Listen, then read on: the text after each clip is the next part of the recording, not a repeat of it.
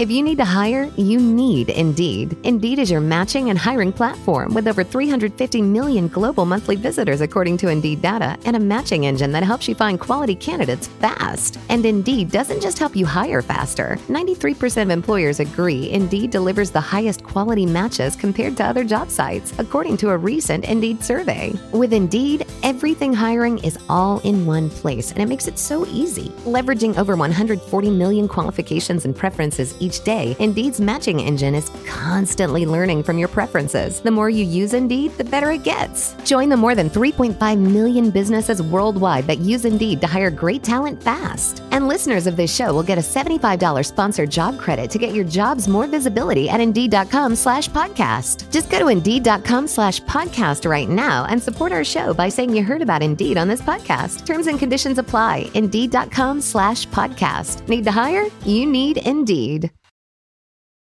Every team, every topic, everywhere. This is Believe. Take advantage of the flexibility. Make sure you're at work or a place where they believe in bring your best self to work. Like the culture that has been fostered where I work encourages doing your best at home and on the job. And I would say, like, be very proud and confident of your transferable skills. There's a lot that you know that you may not even think that you know. But when you start putting the work in, you may not see where you're going, but you're going to know how to get there. Pete Chelala, my guest today, juggles a full-time role at Paramount Global, a VP of sales in the streaming space. But as he shares with me in this episode, he's been able to craft other creative professional pursuits that have complemented his work at Paramount, all adding up to form his bucket list career. Welcome back to the podcast for episode 125. I'm Krista Laurie. Before media sales, Pete worked in production on commercials, music videos, feature films out of LA, but he was also in front of the camera during a 10-year run as host of a cooking show called The Gourmet Dude. And now he's really excited to be producing an original on Audible about the origins of hip-hop starring Chuck D. It's called Can You Dig It?, a series that's racking up awards as I speak. I have to say, Pete's professional evolution is not only unconventional, it's a testimony to creative authenticity, tapping into that. And somehow, he sneaks in actionable advice with every engaging story without you noticing it. That's a gifted storyteller. All right, let's listen.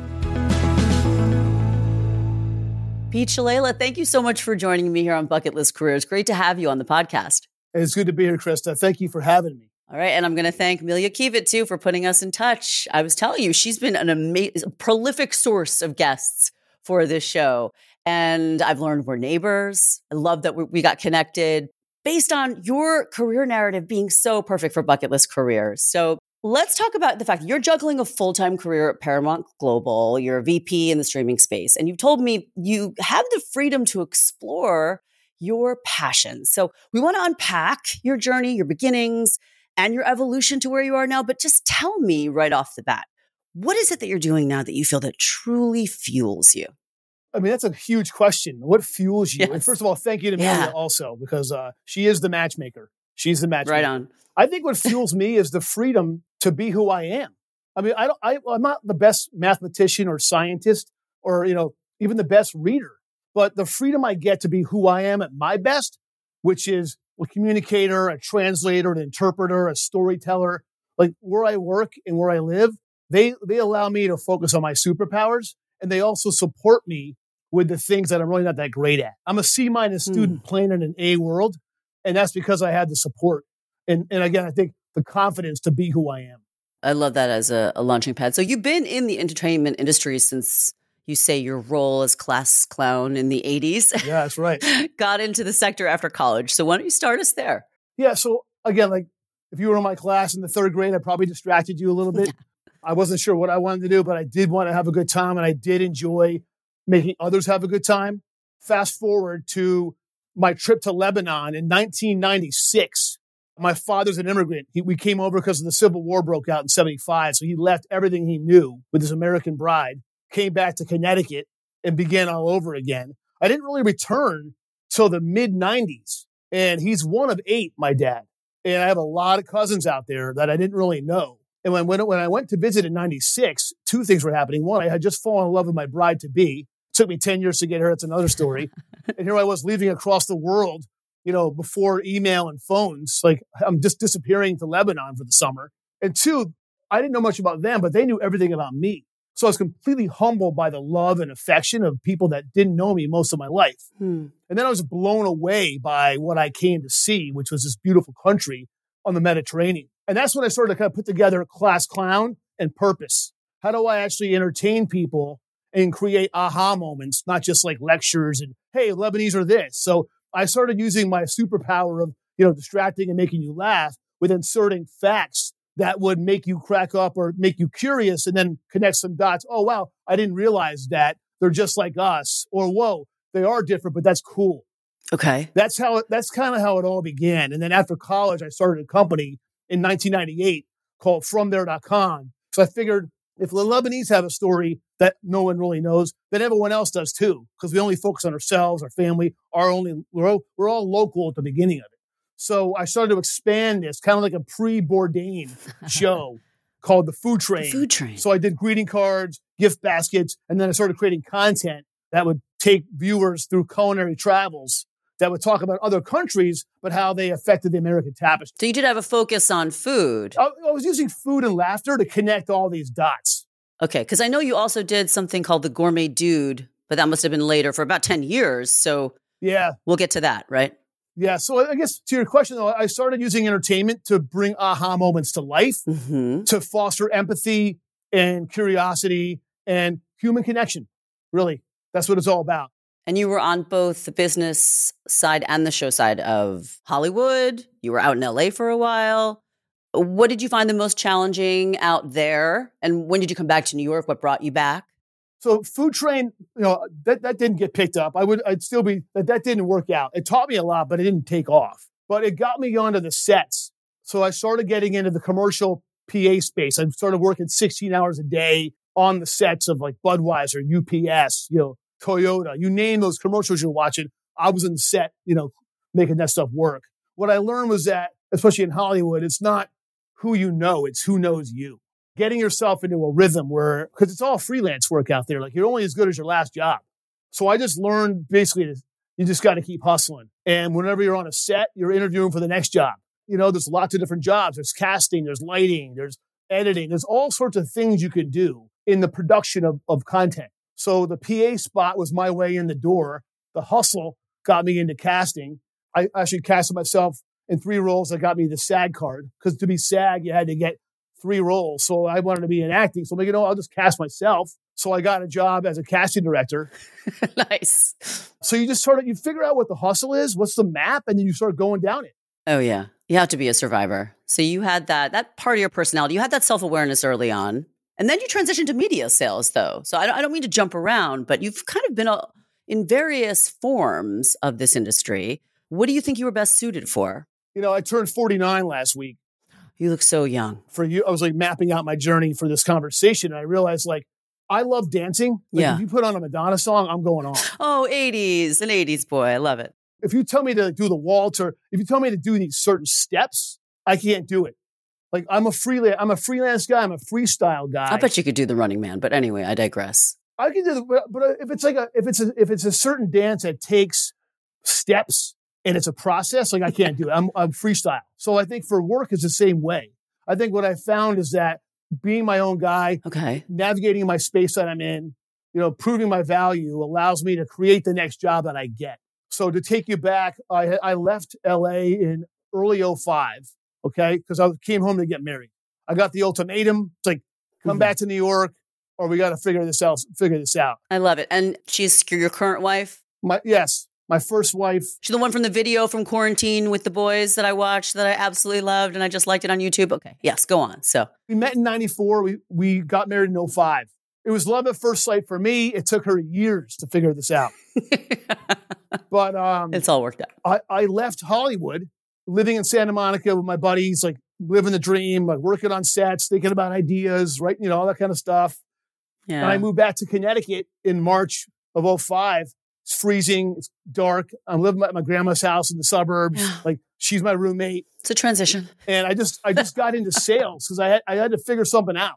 Okay. The first sales job I got was at Yahoo in '05, which is obviously the big portal back then. That taught me the internet, the traditional web, right? Information, some entertainment. And I started from there pitching, food and like culinary cookbooks, like virtual cookbooks. And I was like interofficing the CEO, like I've got ideas and no one wrote me back. But again, still seeding in content and ideas for myself. I got into media at 33 at the Weather Channel. And that's when I started to bring mobile into the advertising world. Got it. Okay. So mobile media. I took a bet. Okay, if I'm going to go anywhere, I'm going to go to the Weather Channel because everyone loves the Weather Channel. And if you have a mobile phone, sports, news, and weather, you're going to access that on there. And then eventually something big will happen. Yeah. This is before the iPhone came out. Yeah, you saw that early. And then I was there for the launch of the iPhone, the iPad, all the different apps, and we just took off. So it was like early web with Yahoo, early cross-platform information with Weather Channel. Yeah. And then I went to Viacom, now Paramount, because television started to transition to mobile and desktop. Video started to be watched beyond linear television, that was the dawn of what we're seeing now, right? The dawn of the shift of attention so true. Was then. And I've been a part of the whole ride, and I've been loving it. So to go back to your earlier point, I get to use my right side of the brain for the creative piece and the left side for the business piece. Yeah, and, simultaneously. 12 years into Paramount, I feel really good about doing business and also creating content. Right. So I mentioned before the online virtual cookbook that you were doing for 10 years called the Gourmet Dude.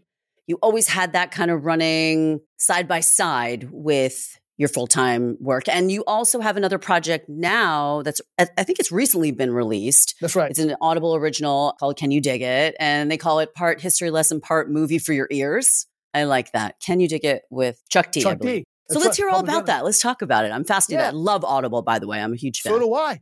I use it all the time too. Mm-hmm. And obviously they're a great partner, but I would say going back to the discussion on you're being employed, you're getting direct deposit, you're getting health insurance, but you're also scratching your other itch, whatever that may be. It may be writing a book. For me, it was like creating content, making videos. In the internet days with Yahoo and Weather Channel, I was creating food blogs basically. And then that turned into Gourmet Dude. And then at Viacom, now Paramount, you're around big time storytelling. You're involved in immersive, compelling content. I sniffed out a story I was passionate about, which was the prequel to hip hop, right? This is about the gangs of New York where, outlaw street culture turned into hip hop culture. Lots of aha moments in there, lots of empathy. We take it all the way back to Robert Moses' Cross Bronx and the paving through the borough with 6 lanes of concrete. Right. And what that created as an environment to live in for people, for humans. And then from that rubble and that struggle was born art. This is the story that led to the birth of the art because we are celebrating Hip Hop 50 this year. Okay. We're the only story out there this year that goes back to the gangs in 1971. Everybody else starts in 1973 at DJ Kool Herc's party, who just got inducted into the Hall of Fame, but no one's going back to this historic peace treaty that happened after a murder of a gang member in 1971. So we take it back to that moment. Nice. So you're writing it. Is your voice in there? I make a cameo. I do like a Scorsese cameo where I show up, Nice. as a character. I have 2 co-creators. We have 18 actors. There's 11 luminaries who are given their either expert or personal opinions on it, from family members to documentarians. So it's like informative as well as entertaining, which I think is the perfect hybrid. Do you think this is the future too of what Audible will be doing and, more platforms like it where it's not just a novel that's narrated? Yeah, listen, we pitched this as an untraditional structure. Right. It was a fun pitch. I love podcasts. I'm like, we don't want to just be an interview. We don't want to just be a book. We've got this idea where it's kind of a hybrid of both cinematic and observational. Yeah. Fully scored, theme title, score, music. And when they said yes, we're like, oh, shoot, now we actually got to go do this. And we did it. Was it hard to find collaborators? Are there people from Paramount or other parts of your life that you said, you and I have got to work on this together? It's been a building. I mean, I tried to go at it alone with this idea, right? And this goes back to being in the environment. If I was by myself in grandma's basement, I wouldn't have met these people. And we met during the pandemic as a group. And this story was kind of born the early days of shelter in place, where there was a lot of hope missing in the conversation. There was this deficit of hope and belief, right? Everyone was betting against Manhattan. There's all this scariness happening, and everyone felt helpless. But if you just look back to the past, there's a number of moments in time where people have gone through a lot worse than this. Yeah, it's cyclical, right? That's right. So we just tried to, we weren't saying this is easy, but we were saying people can get through this. And we started to kind of think about ideas that would bring hope and counter despair. And because it was the pandemic, we thought that audio would be a great vehicle for that. So we pitched Audible the story. It was before even Hip Hop 50. We pitched a lot of people the story of this underdog movement in the Bronx, where these people were living, with political conditions against them. They were all young teenagers and younger. And from them making changes, they not only made their lives better, they changed the entire planet, from fashion, style, to language, to music. I mean, think about the impact that came out of the Bronx over 50 years ago. It's remarkable. And they were worse off than we were when the pandemic hit. You know what? I'm a lifetime New Yorker. And I mean, I moved to Connecticut for a bit to work in news for NBC 30 there. But I'm always fascinated in the origins of New York City. I worked in the Bronx. Favorite place to be a reporter, because there were some tough areas, but those people loved us because we were News 12. We were reporting their news, not just the bad news, the good news of the Bronx. So I feel like, and what you're also talking about has so many other broader areas of interest too. I mean, the origins of hip hop. I think it has a lot of potential. Where do you see yourself in 5 years with something like this? So News 12 helped us launch this when it went up. So News 12 Bronx, we went to the scene of the murder. Truly hyper local news. Yeah. Great concept. We went Bronx local news. We did WFUV, Fordham Radio in the Bronx. Cool. We also did, CNN. And you were on Morning Joe, I heard, which I love. We did Morning Joe. So, going back to being a marketer, myself and my partners, we know how to create the content, but we also know how to get ears on it, or at least attention to it. Yes. 5 years from now, I got to tell you, you know this too. Like, we are living in a world that is really tough. I don't take lightly how hard it is to get up in the morning. I think we're in the middle of our careers where we have kids that are growing up in a tough world. We have parents who are leaving this tough world and nervous about what we're going to do when they're gone. Yeah. So I think just on a human level, it's really hard to stay optimistic. So hopefully in 5 years, I'm still glass half full.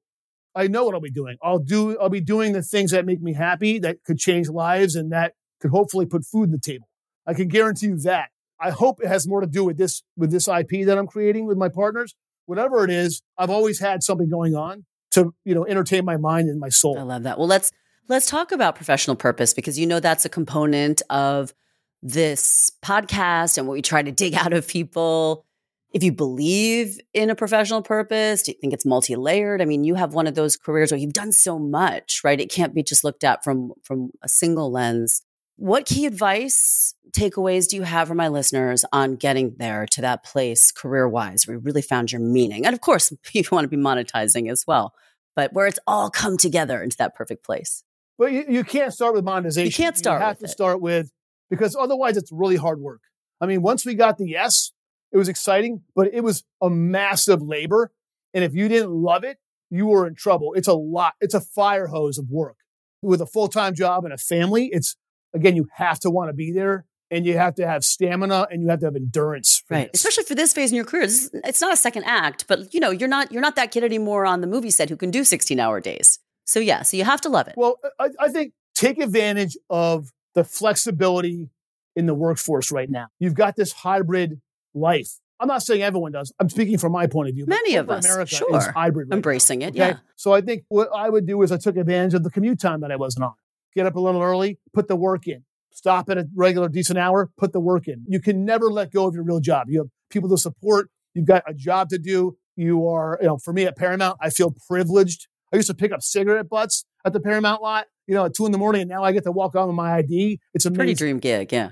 So take advantage of the flexibility. Make sure you're at work or a place where they believe in bring your best self to work. Like the culture that has been fostered where I work encourages doing your best at home and on the job. And I would say, be very proud and confident of your transferable skills. There's a lot that you know that you may not even think that you know. But when you start putting the work in, you may not see where you're going, but you're going to know how to get there.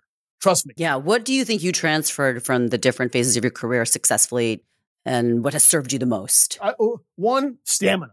I can work 16 hours. I know what it takes to sit down and edit until the sun comes up. It's just you just pick your head up and next thing you know, the birds are chirping.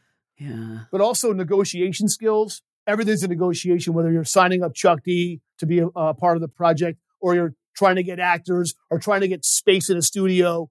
We were trying to get archival footage from some of the old networks like PBS and WNET. Oh, that's so cool. It took a long time to get that stuff brought to us. And even getting Imagine from John Lennon, the rights to that. How do you incorporate the visual into that Audible project, into Can You Dig It? How do you have the visual there? Not to get way ahead, but we are pitching, if you will, kind of an omni-channel approach where we have the rest of this audio tale being told. This is the prequel. There's more to do audio-wise, but there's also theatrical. There's Broadway. There's animated series kind of in mind, like the full universe of this experience. I'm pretty fascinated by this. Yeah, it's super. Listen, it's an aha moment for a lot of people, but it's also badass content. Like, it's also good. We pitched it as Sons of Anarchy meets Welcome Back, Kotter in the beginning of this journey. That's great. Welcome back. Yeah, so I would say, like, again, flexibility, but also it also helps to have partners at home. Like, my wife gave me the support, but she also sacrificed our time together. Yeah. Sure. And she also was a great kind of benchmark on, is this actually good? Oh, I love it. You have like a real partnership. That's cool. Use your resources. She seemed great in the video. She's the best. She seems like she has a lot of personality too. All right. So where should we send people to check things out? Obviously on Audible, Can You Dig It with Chuck D? You call it the greatest underdog story of our time, highlighting the power of peace over violence that led to the birth of hip hop. It's really incredible stuff. And where else? Where else should we follow you? Check out Can You Dig It Official on Instagram. Okay. We're up for nomination for a Grammy, so we'll find out on the 10th if we get a nomination. Nice. No, I saw you already picked up some awards. Yeah, we got some Signal Awards. Mm-hmm. I want a Peabody. We'll see if we get that. I have no idea. All right. But, fingers crossed. But I want the nomination for a Grammy. Again, not just because I want a Grammy, but it's just going to keep the machine moving. Of course. Right? Check out that. And then I think just root for me. That's all I want. Aww. Just if you see me, wish me luck, and, that's it. Oh, I love that we did this. You're adorable. Pete Chelala, thank you so much for taking the time. Really enjoyed meeting you. I'm going to hopefully see you around town, and I will definitely be checking everything out that has to do with what you're putting into the world. It's good stuff. I appreciate that. I really do. Yeah. Thanks so much Thank again. you, Krista. Right, awesome. This is Bucket List Careers. I'm Krista Laurie. Thanks so much for joining me. We'll be back on Thursday with a brand new episode. Be well.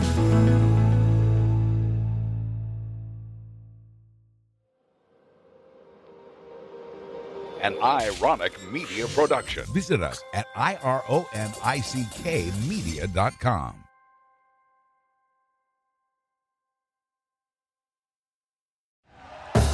Thank you for listening to Believe. You can show support to your host by subscribing to the show and giving us a 5-star rating on your preferred platform. Check us out at Believe.com and search for BLEAV on YouTube.